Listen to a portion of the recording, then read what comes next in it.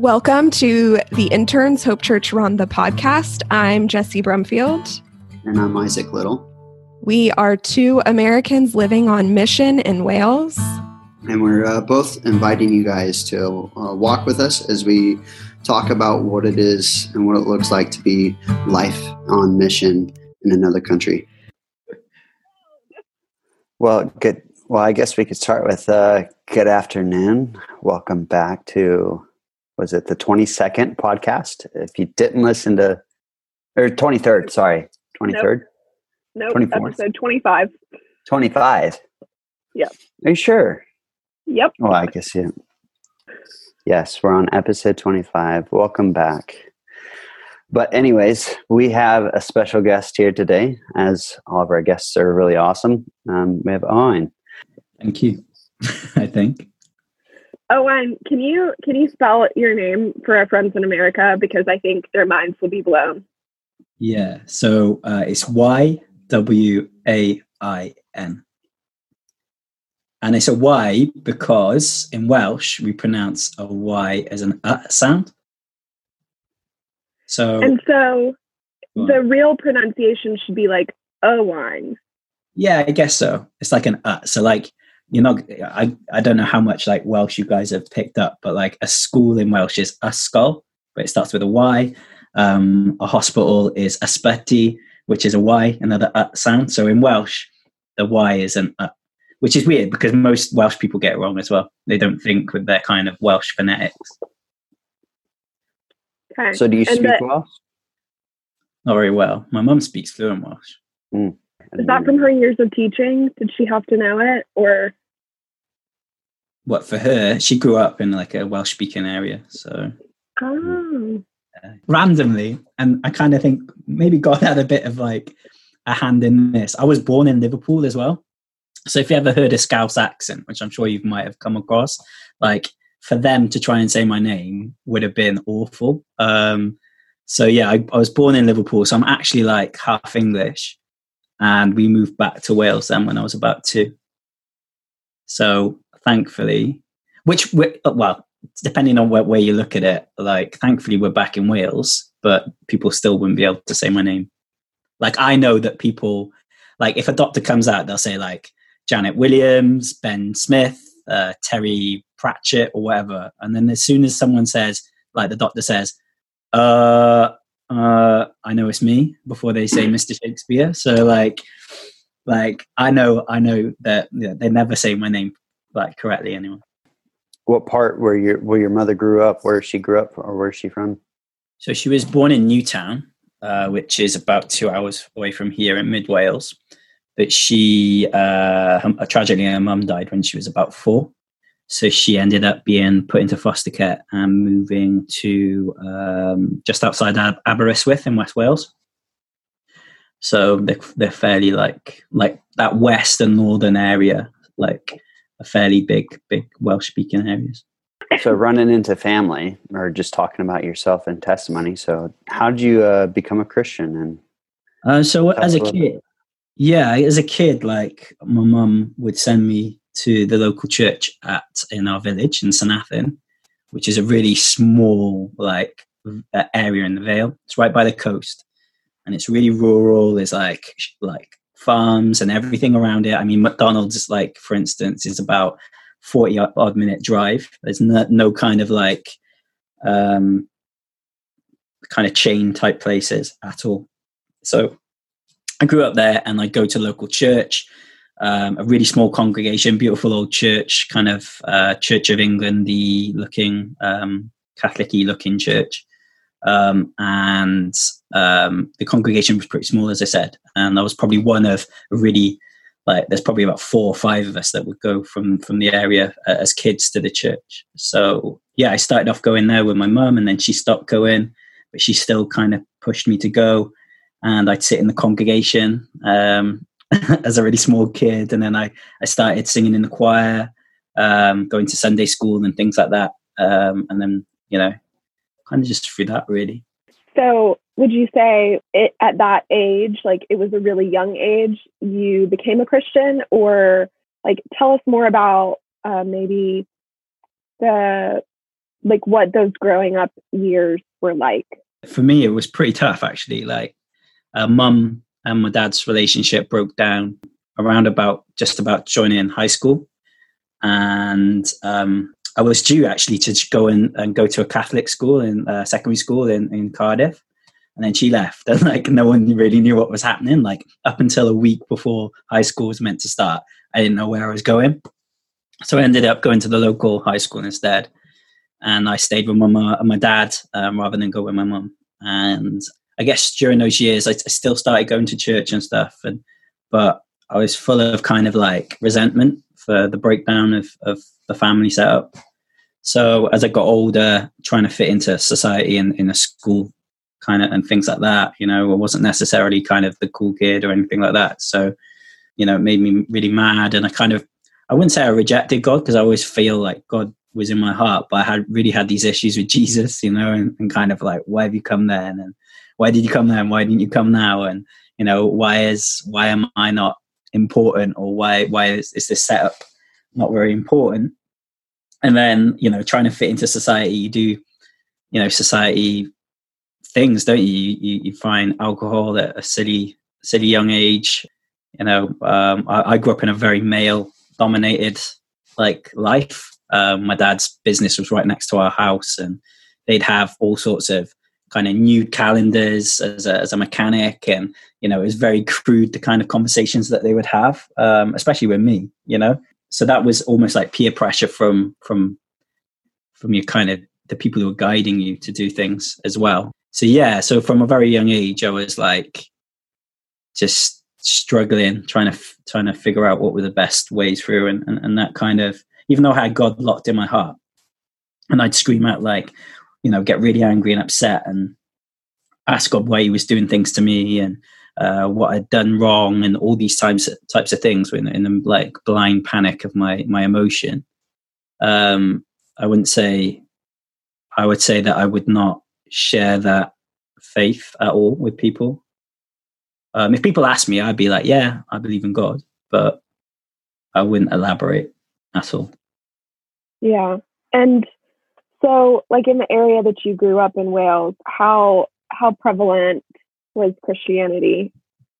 It's funny enough, like I had this conversation with John Burton the other day, and he basically said something like, "What if you could plant a church? Where would you plant it?" And I just thought back to then, and I thought I plant it in the Vale because, or certainly around Llantwit Major or St Athan, because I don't see God there. You know, it's a really affluent area in essence. You know, it's quite a rich area. They call it Little England because it's so flat. And there's a lot of history there, like St David's Church is in Llantwit Major, where the patron saint is meant to have kind of been like ministering and stuff like that. So, you know, there's a lot of kind of historical kind of religious stuff there. But personally, on reflection, I wouldn't say that there's a Jesus-loving heart in the Vale, or certainly that area of the Vale at all. It sounds like that kind of came into play with your relationship with Christianity as you were growing up. It became like not a very cool thing to do. Yeah, for sure. I mean, even if I think back now, I can't think of any. There's like one person who went to my school that went to the same church as me, you know, in secondary school, and I know he wasn't waving the banner for Christ, you know, and things like that. So like, yeah, I think it was a shared thing, like, and we were very close mates as well, actually. But again, we weren't close because we talked about Jesus or anything like that.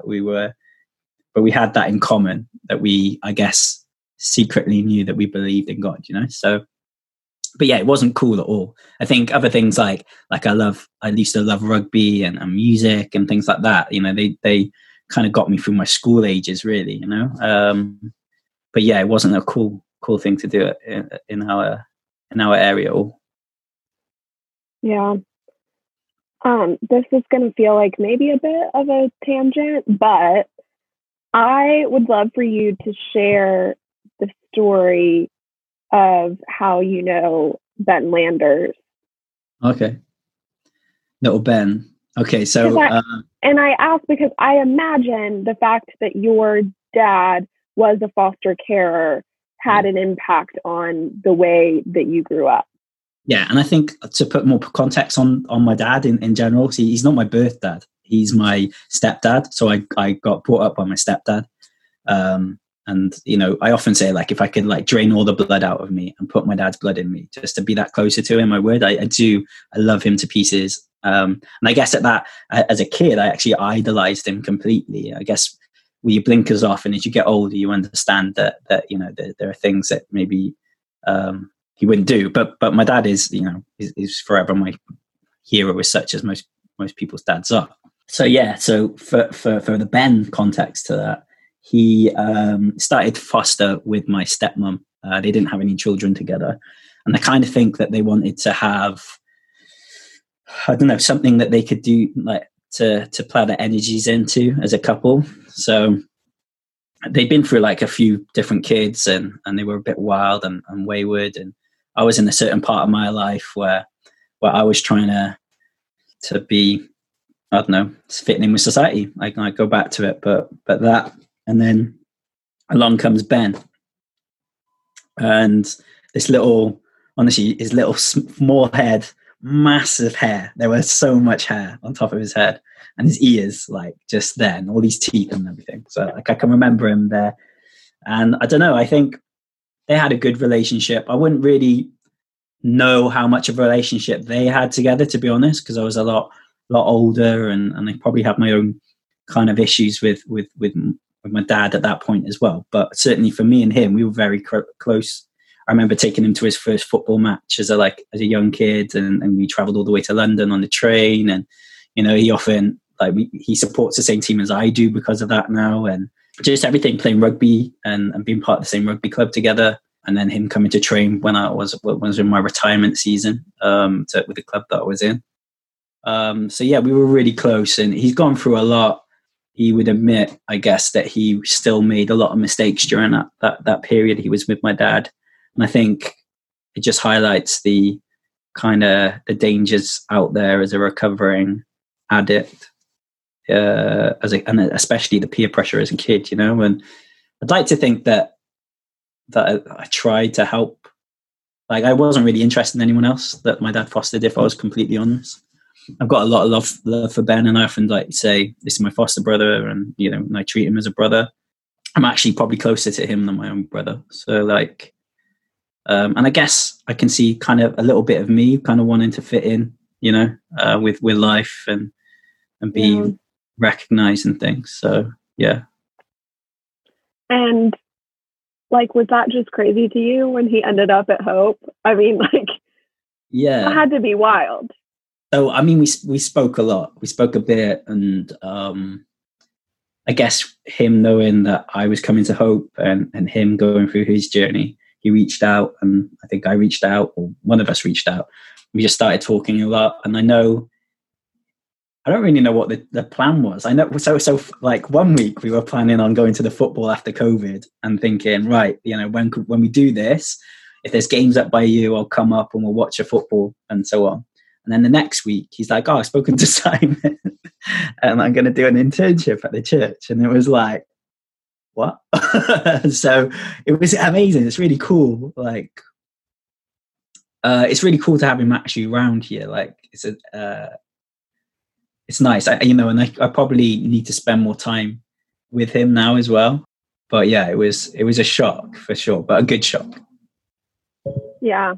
He's been such a great addition, I think, to the staff team and the church family in general. He is just one of those people that he'll jump in and do anything. He doesn't care. Like, he's just there and doing it. And it's so great.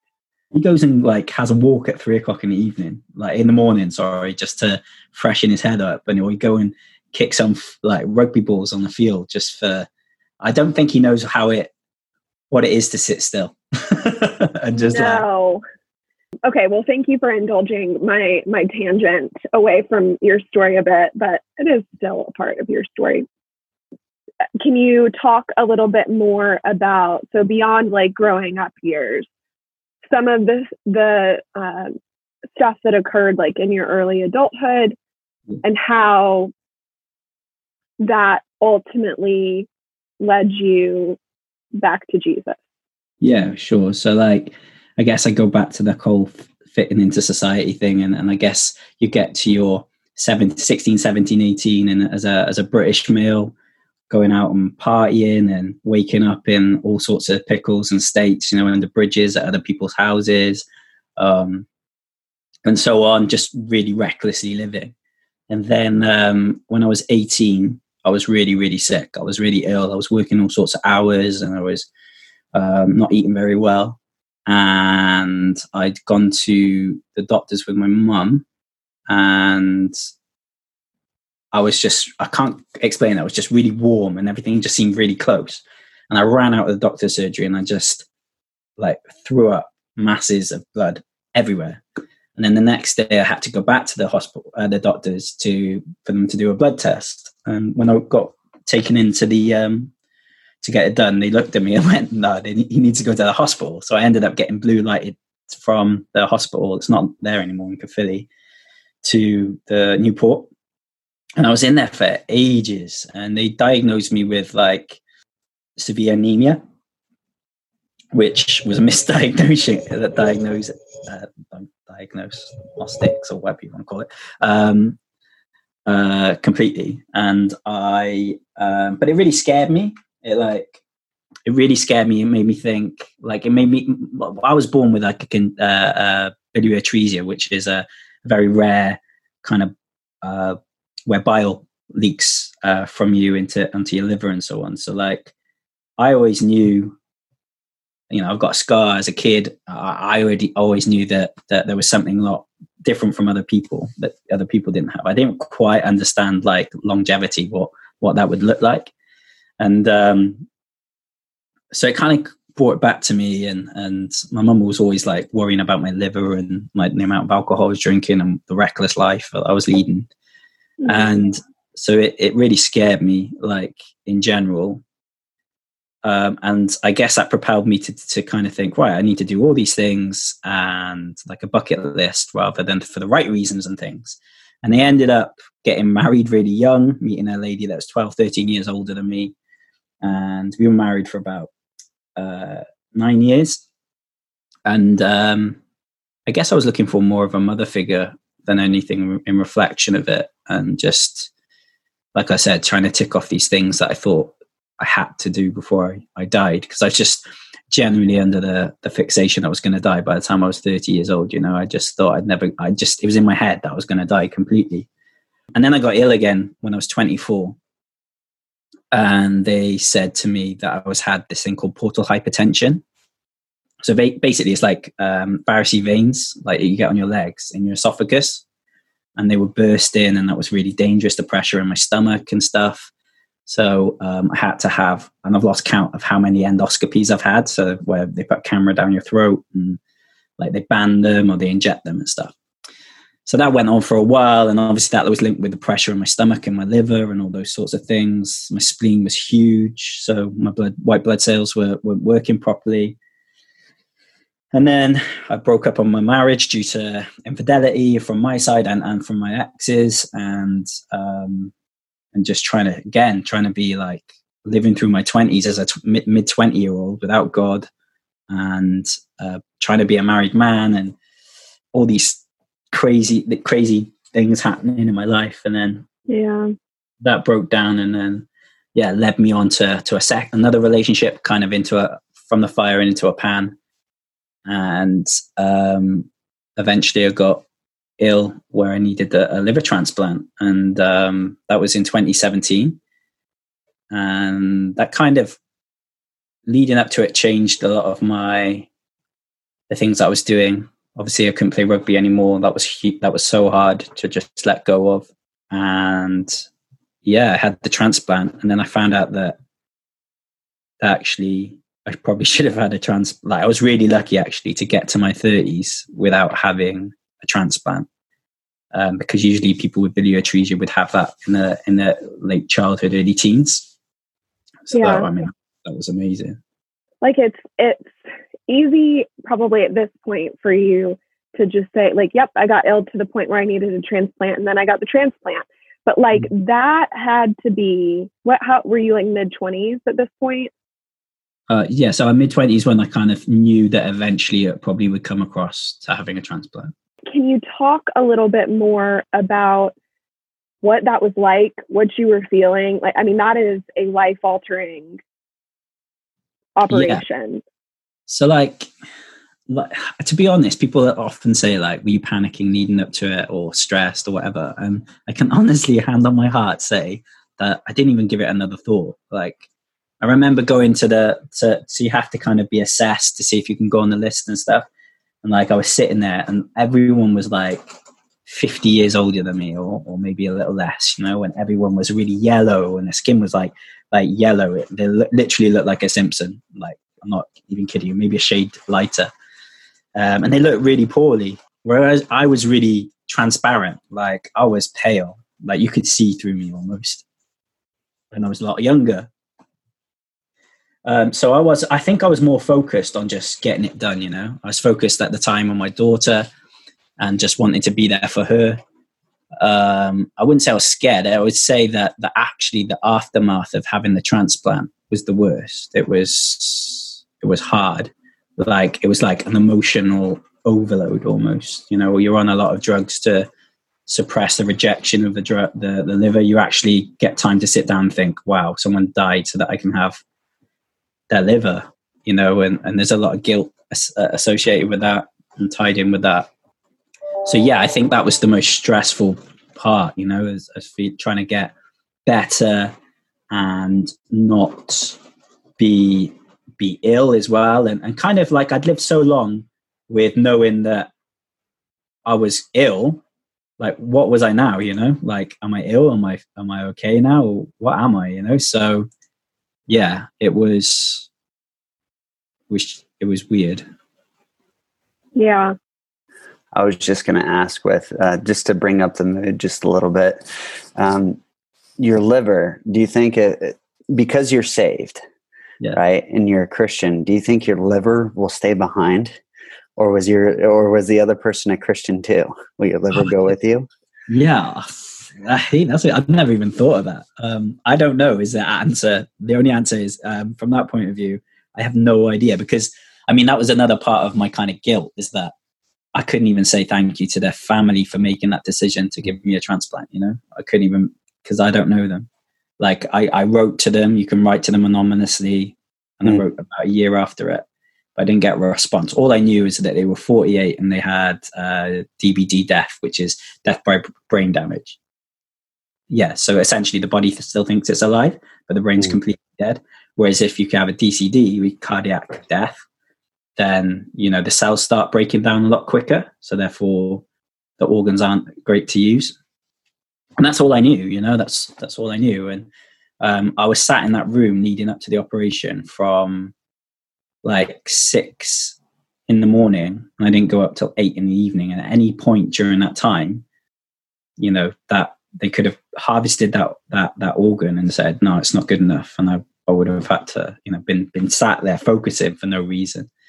I actually got blue lighted from the hospital in down by us up to Birmingham at like 1 o'clock in the morning. Genuinely, I thought I died now, right? I was laid there and I got this shake on the arm, and this woman went, Ywain, they found you a liver. And I couldn't tell if I was alive or if I died, because there was a ring of nurses just around my bed, like just looking at me. And I thought, these are angels, I'm dead. Oh, you know what's happened. So like, it was the strangest experience ever. And like, you're in a blur. And then I got put in the ambulance, blue lighted up to Birmingham. And we broke down on the motorway up there. So they had to change the ambulance. We had to wait on the side, which was crazy. But what does blue lighted mean? So, you know, the blue lights of an ambulance, you know, you can cut out the kind of noise that I made if you like. But yeah, we say blue lighted. So you put blue lights on and they go. Okay. So all the way up, we broke down, and then I got there. And yeah, I mean, I don't know. To answer your question, I don't know. I genuinely don't know. I hope so. So is there, talk about the process that you went through of healing, and then the people that you've spent time with that have suffered the same injuries or ailments or similar issues that you've met in the hospital that have, suffered from specific diseases, or, that they've come to terms with this could be, tomorrow's not guaranteed. Yeah, for sure. I think the perspective of your mind completely changes. Like, you're facing your mortality every day, like this is a Band-Aid essentially, it could pop off at any time and I could reject again. And I don't think personally through my circumstance that essentially I would be able to have another transplant, just because of how crazy it was, which like it was a bit of a mad transplant. But yeah, the people I've met are unbelievable. Some of them are so strong. There's a lady called Jane, who's a lot older than me. She's actually probably the only liver transplant I actually know in Wales. And I'm sure there's loads, but and we choke a lot. We started up a transplant charity football team about a year after I got transplanted. She's a mad football fan, or soccer, as you say, over in the States. And so yeah, she's amazing. She's a good inspiration. But then, I get to see a load of kidney transplantees. There's loads of kidney transplantees that I sit with and I get involved with, and their stories are equally amazing. Some of them are horrific. Some have had 3 kidney transplants, and every time you have a transplant, your makeup of your body changes because you actually have to find a transplant. So if you're looking for your second transplant, for instance, you have to find one that will suit your blood type, the type of kind of the kidney you already had, because it changes your body. So it's like trying to find a needle in a haystack. And if you're looking for your third one, it's even harder. So, some people are really lucky. They have a transplant as a kid and it grafts for forever. They seem pretty normal apart from a scar. Some people not so lucky. So yeah, I mean, they're an inspiration. They keep playing football. They keep, we're really close as a community, especially for the football team. And I've got a good group of mates there. And I hope that through Jesus, I can share his love with them as well. I often kind of send some encouragement through to them from the word, or, some of them talk about God with me, and they might not be believers, but I guess they've got that kind of foresight that they want to, they might die sooner than other people expect, and they want to know that there's maybe somewhere else that they could go to. So, yeah. Do you think that experience of facing your mortality leads people to face more than your average person, or no? I don't know.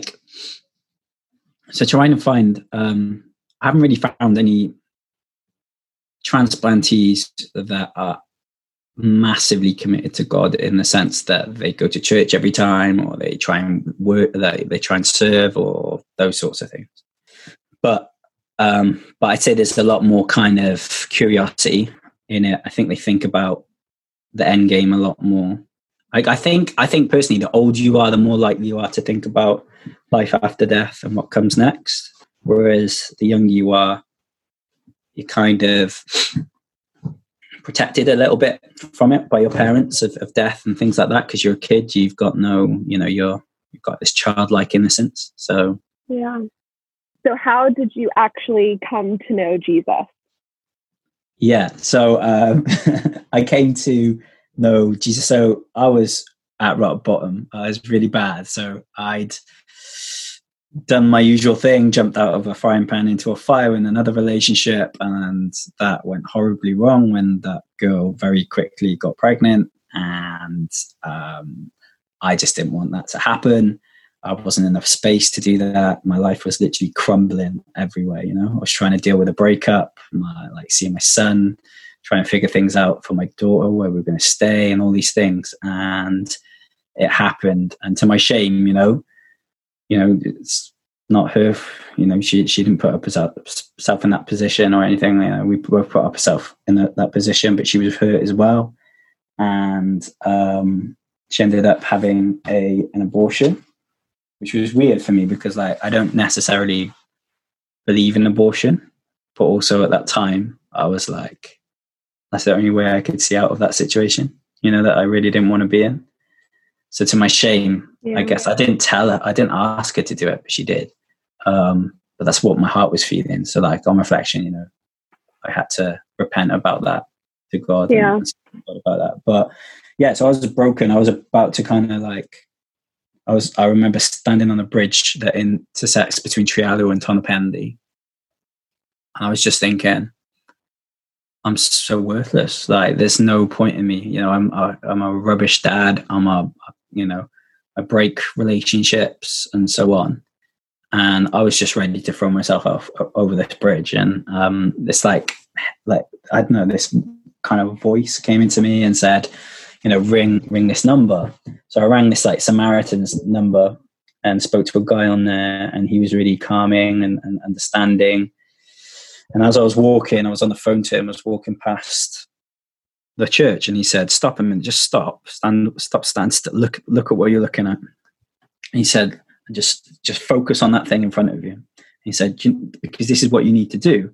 You're like that person," he said, "that's on a plane trying to fasten everyone else's air mask to their face when you haven't sorted your own one out."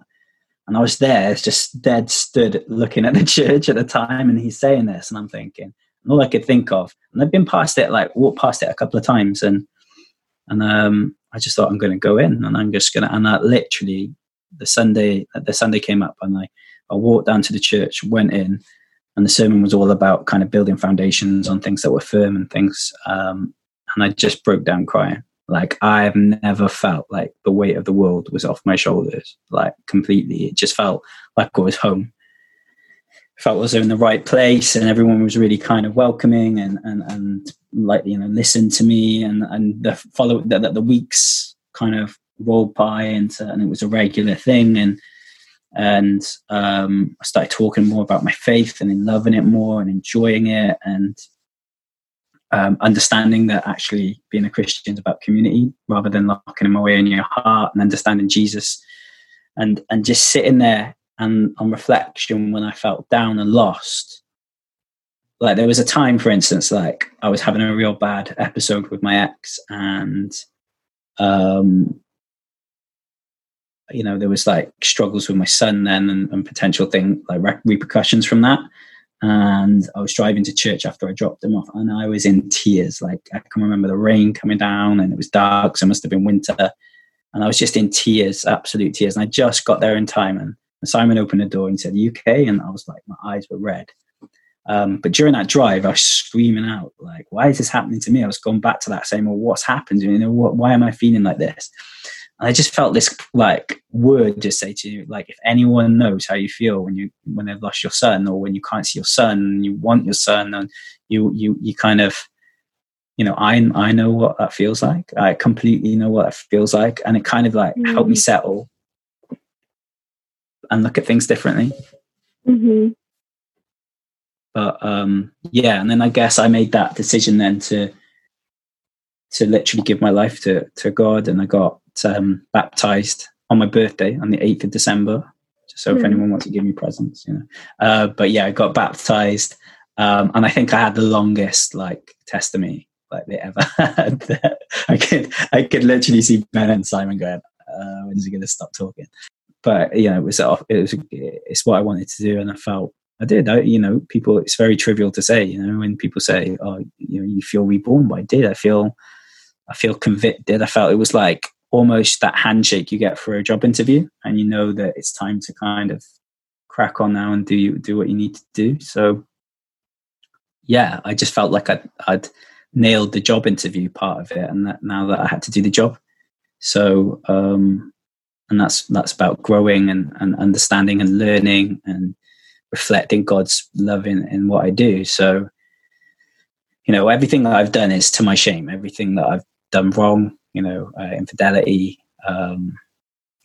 saying bad things behind people's back, even my language and things like that have changed. So, and I'm blessed that I'm able to do that through the love of Jesus.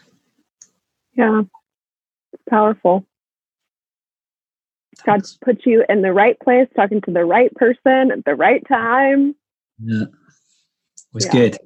I think like like on reflection, like as I learned more about my transplant as well, I understood that I could see God's hand in it so much. Like being a baby in the 80s with this condition that was really rare and most kids died from, to being in a position where like I have one vein or blood artery to connect blood to. Like if we, like, not that we're going to, but if you opened you up and looked at your liver and stuff, like there would be 6 or 7 different veins like feeding your liver with blood. With me, it was just this one. And like you see that on 2 sides, you think, wow, God kept me alive this long with this one blood vessel, you know, and in an absolute state, like that shouldn't happen. That shouldn't be real. That shouldn't, you know, with this massive spleen. But then on the other side, you know, a 4-hour op that came into 9 hours, and you know, by rights, like the doctor should have just opened me up, seen this blood vessel, and just gone, oh, there's nothing we can do. But he didn't, you know, and he was given that kind of that skill and that ability, I believe, by God to and he was put there in that position to do it. So I actually think that if anything, I've got to repay that to Jesus and God, that faith in me to keep me going. Good. Walking miracle. I don't know if I'm a miracle, but you know, it does make you think. Maybe. Medically alive, you're what you just said. What's the percentage of your cases living at your age? So yeah, I guess so. I've literally read about this recently, and it kind of wobbled me a bit.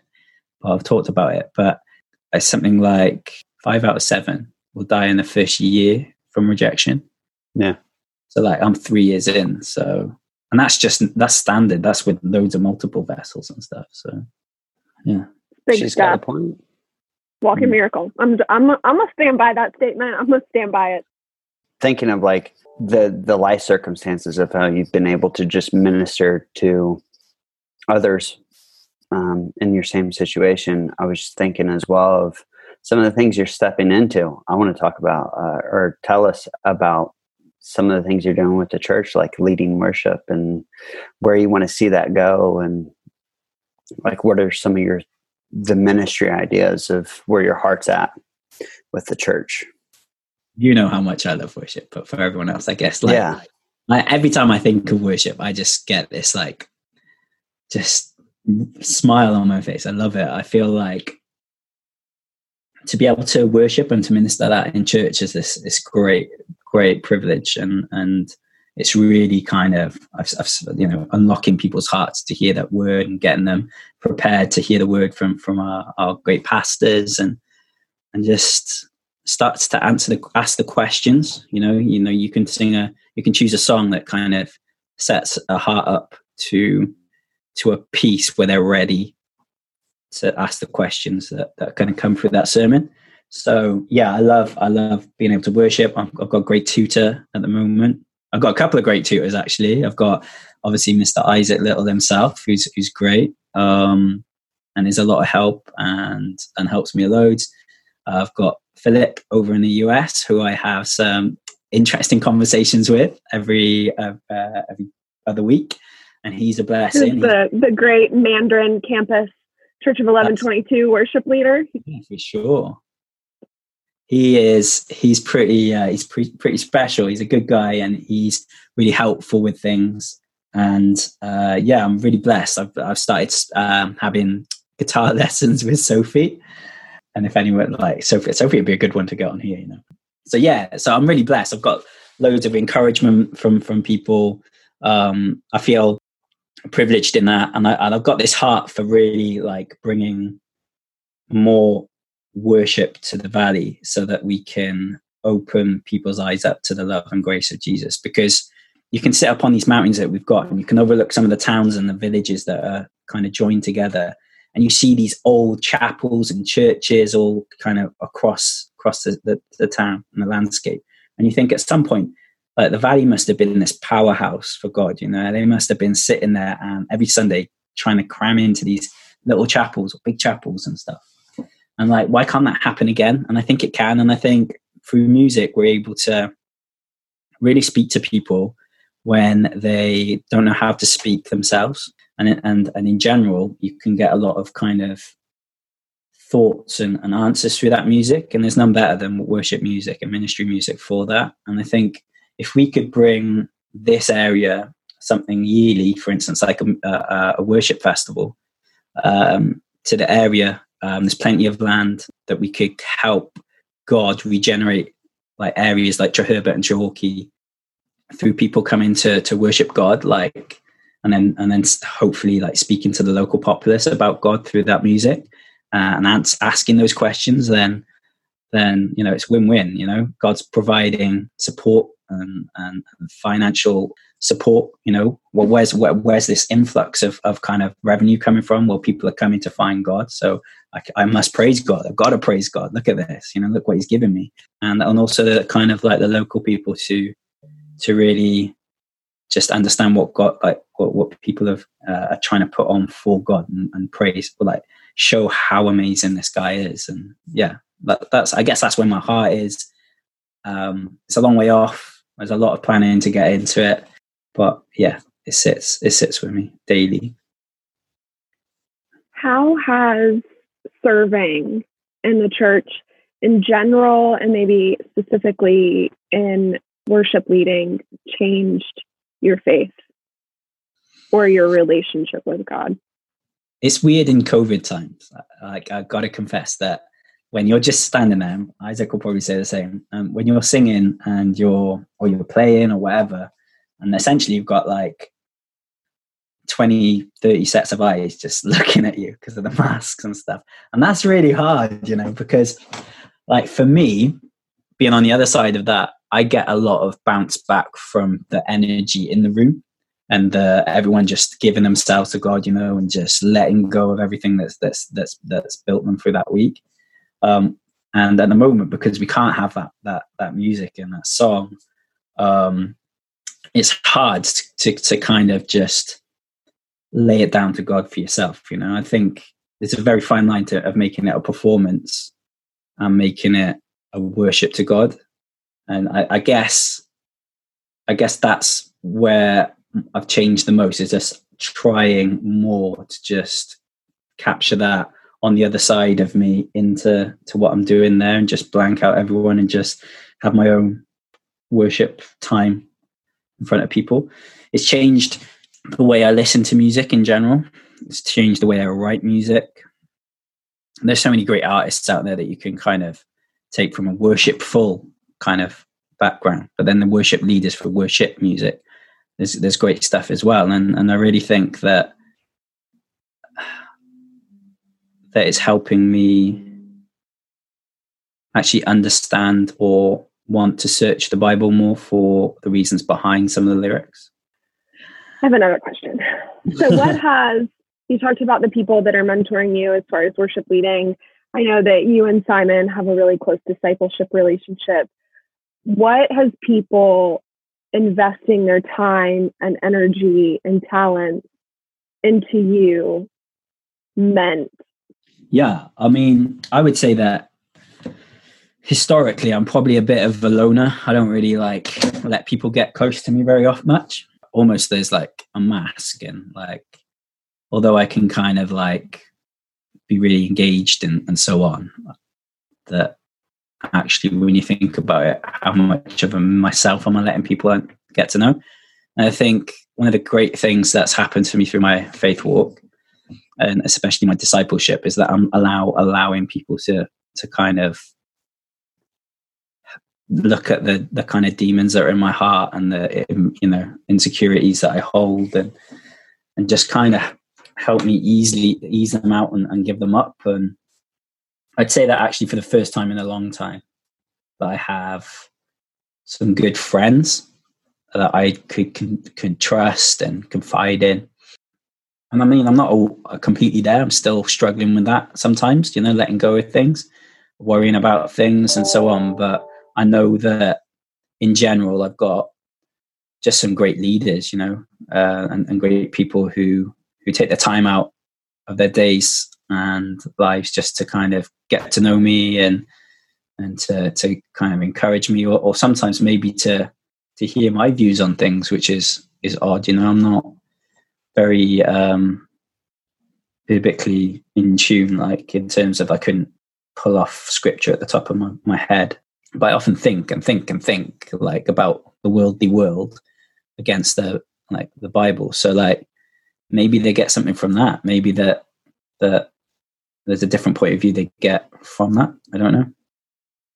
I learn a lot from, in our advanced theology group, Lowry and her sister Sarah, and they are newer believers, but I learn so much from them because they're coming in with fresh eyes to stories that I've known my entire life. Mm-hmm. And so sometimes when you get to see someone discover those things, or they're thinking in different ways than you would about it, like it doesn't matter how long you've been a Christian. I think we can all learn from each other. Mm-hmm. So, yeah. Good. Those are good topics, good things to think about and discuss it. Yeah.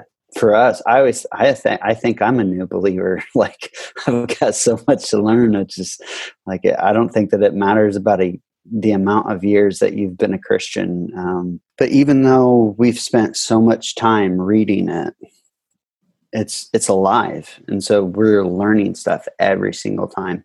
You could, if you got everybody into a room and you said, we're going to read Romans 1, let's just say it. And then you're going to sum it up into a sentence, what it means. Out of the entire room, you could have easily 50 different answers.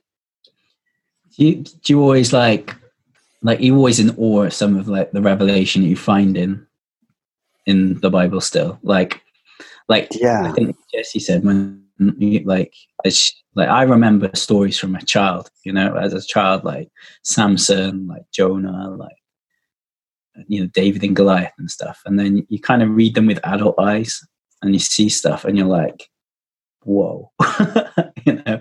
Today no one explained that to me, like all the stories. I find it very, very, very intriguing and very interesting.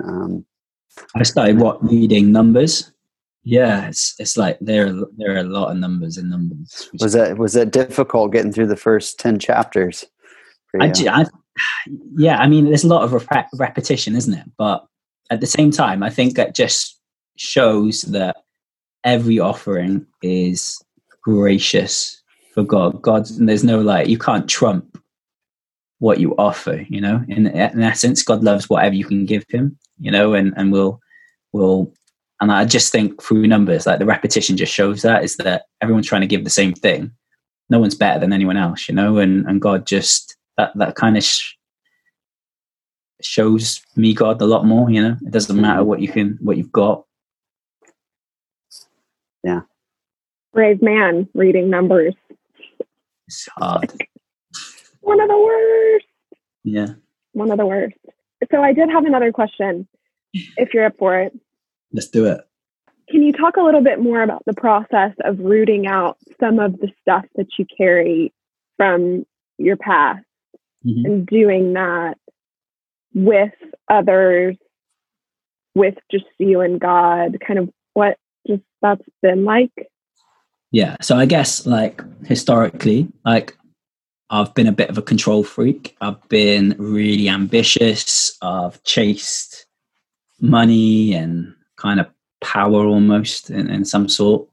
So it's a complete overhaul. I was setting up call centers and managing them and getting business in and so on for companies on a fairly good wage. But it wasn't making me happy. It wasn't making me who I was. I felt really conflicted by everything all the time. So that was one massive change. I've just changed that completely. I've gone to some mediocre admin job, which is okay. It's not really amazing, but it is what it is. And I've gone back to my first love, which was barbering. So I think by trusting God through those things, just saying, God, I'm going to cut your hair. Yeah, I'm going to cut your hair. And I'm pointing at you, Isaac, not Jesse. Please do. I want to see it. So I've gone back to that, and I think I couldn't have done that if I don't trust God. Now it's a process as well. I know that it's I can't just throw all the eggs in one basket and just do it. I feel like God's given me this time to, especially the last couple of months to really reflect on what I want to do and how I'm going to use his word to kind of get more souls to him. You know, it's a great opportunity for me to reinvent myself as a barber that doesn't cuss and doesn't kind of belittle women or kind of objectify them and stuff. It actually gives me an opportunity to be a barber that talks about everyday things and puts biblical kind of connotation to that. And you know, you hear a lot as a barber, people spill a lot to you. So, you know, if you've got the opportunity to hear that and people are sharing that with you, then you should give something of substance to that. So that's my process. So that's been a huge change for me. Relationship wise, it's been massive. Like, I've never really been on my own, like really, but the last year and a half, I've kind of been on my own. And that's a process, like just being at peace with just myself and like understanding who I am and understanding what I want in life and how best to achieve that. Actually just not caring. Like, I guess at the start of the year, for instance, I would be more, oh my gosh, how am I, I hate being alone. I need to find someone to shack up with, if you like. And actually now it's just not that bothered. If it comes, it comes. And if it doesn't, it doesn't, and I'm lucky I've got my son, I've got my daughter that keep me busy when I have them.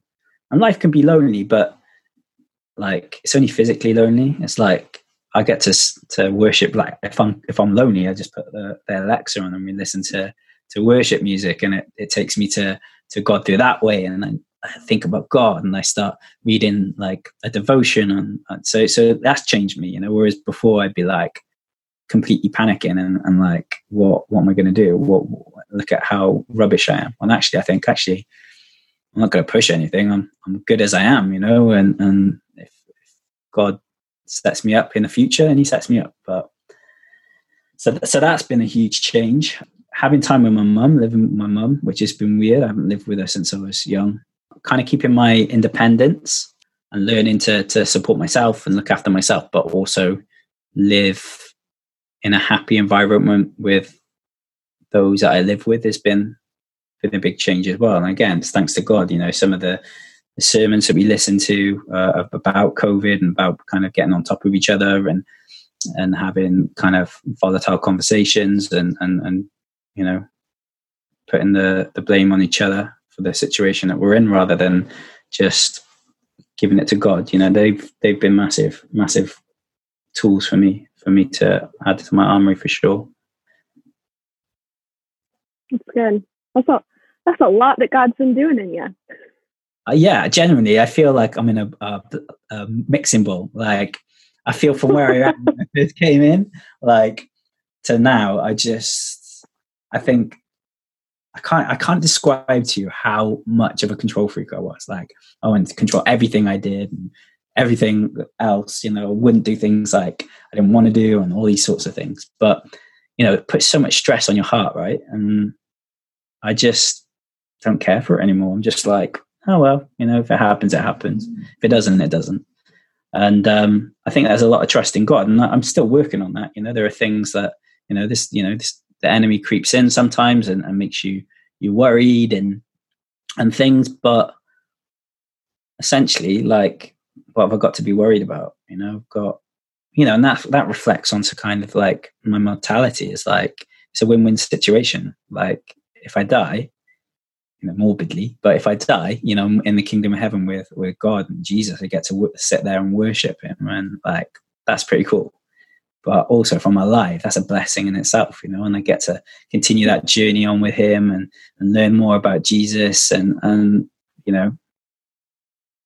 what can you do? It's great. Yeah, it's good. It's a good spot to be in. Do you have any questions for us? What has been the most interesting part of coming to Hope Church in general? What's been this, like, what? Maybe mind-blowing kind of thing, maybe. Mine has been coming from a mega church to a small community church and experiencing that sort of family. It has forever changed me. Like, and there's good and there's bad about it. Like, you walk in and you can't hide, and if you're having an off day, there's gonna be people that ask you about it because they're gonna be able to tell. And they care. Doing life with people ain't always easy. No. But it's really, really good. And I have become more and more convicted over this year that when I return home, a small community church is the way to go. Like, it just is. Yeah. I couldn't imagine being in a mega church. I think it would just like almost take away from what I was doing, like why I was there. I'd be like, whoa, look at all these people, and lights, and like I might like forget why I was there. What about Isaac? Like, what's a like mind-blowing thing that's happened to him during this time? I feel like I've turned the host now. This is cool. You've turned host. I mean, COVID itself was just mind blowing.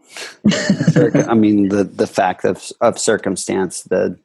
I thought that I came to Wales with no expectations, and I was full of them. Like, there was just a lot that I expected from God specifically, not from other people, but really from God. And I didn't stop to ask. I didn't pause to ask God what He thought about,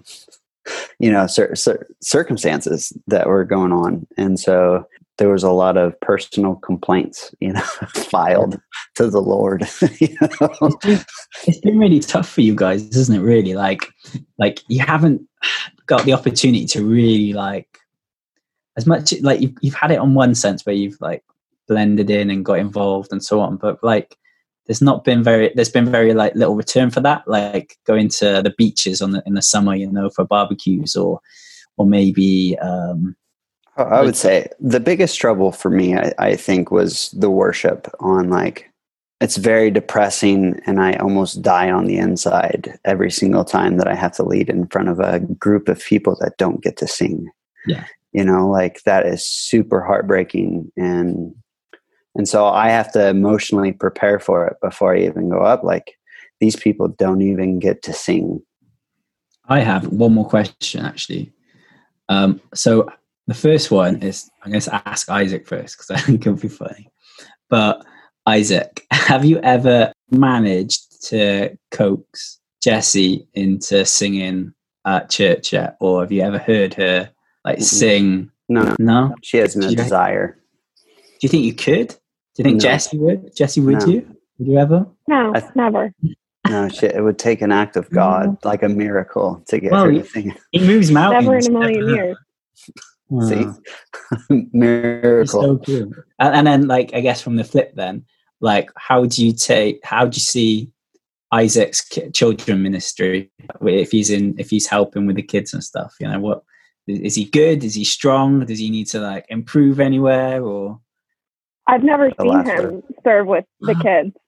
Whenever he's done it, it hasn't been with me, and he's not involved in family service in a leading capacity. Like, whenever he's been there, it's been to help like with logistics or technology. So I haven't seen it. But I did when we had club. I did see Isaac at club, and so that's like 8 to 14-year-olds. Yeah. And you could tell at first Isaac was very uncomfortable. I feel like Isaac maybe, and you admitted this, so I'm not saying anything that Isaac hasn't said himself, but you could tell he was a bit uncomfortable. It was out of his comfort zone, and he was kind of like, how do I even relate to these small humans? And then he got like, I feel like you started connecting with some kids, and then it's like you're the cool thing about club, and it was for me as well, and anytime I work with kids, I feel like I like allow myself to play and you let go of any of your like, this is how a proper adult behaves, and you can just be silly and stupid and goofy, and the goofier the better, really.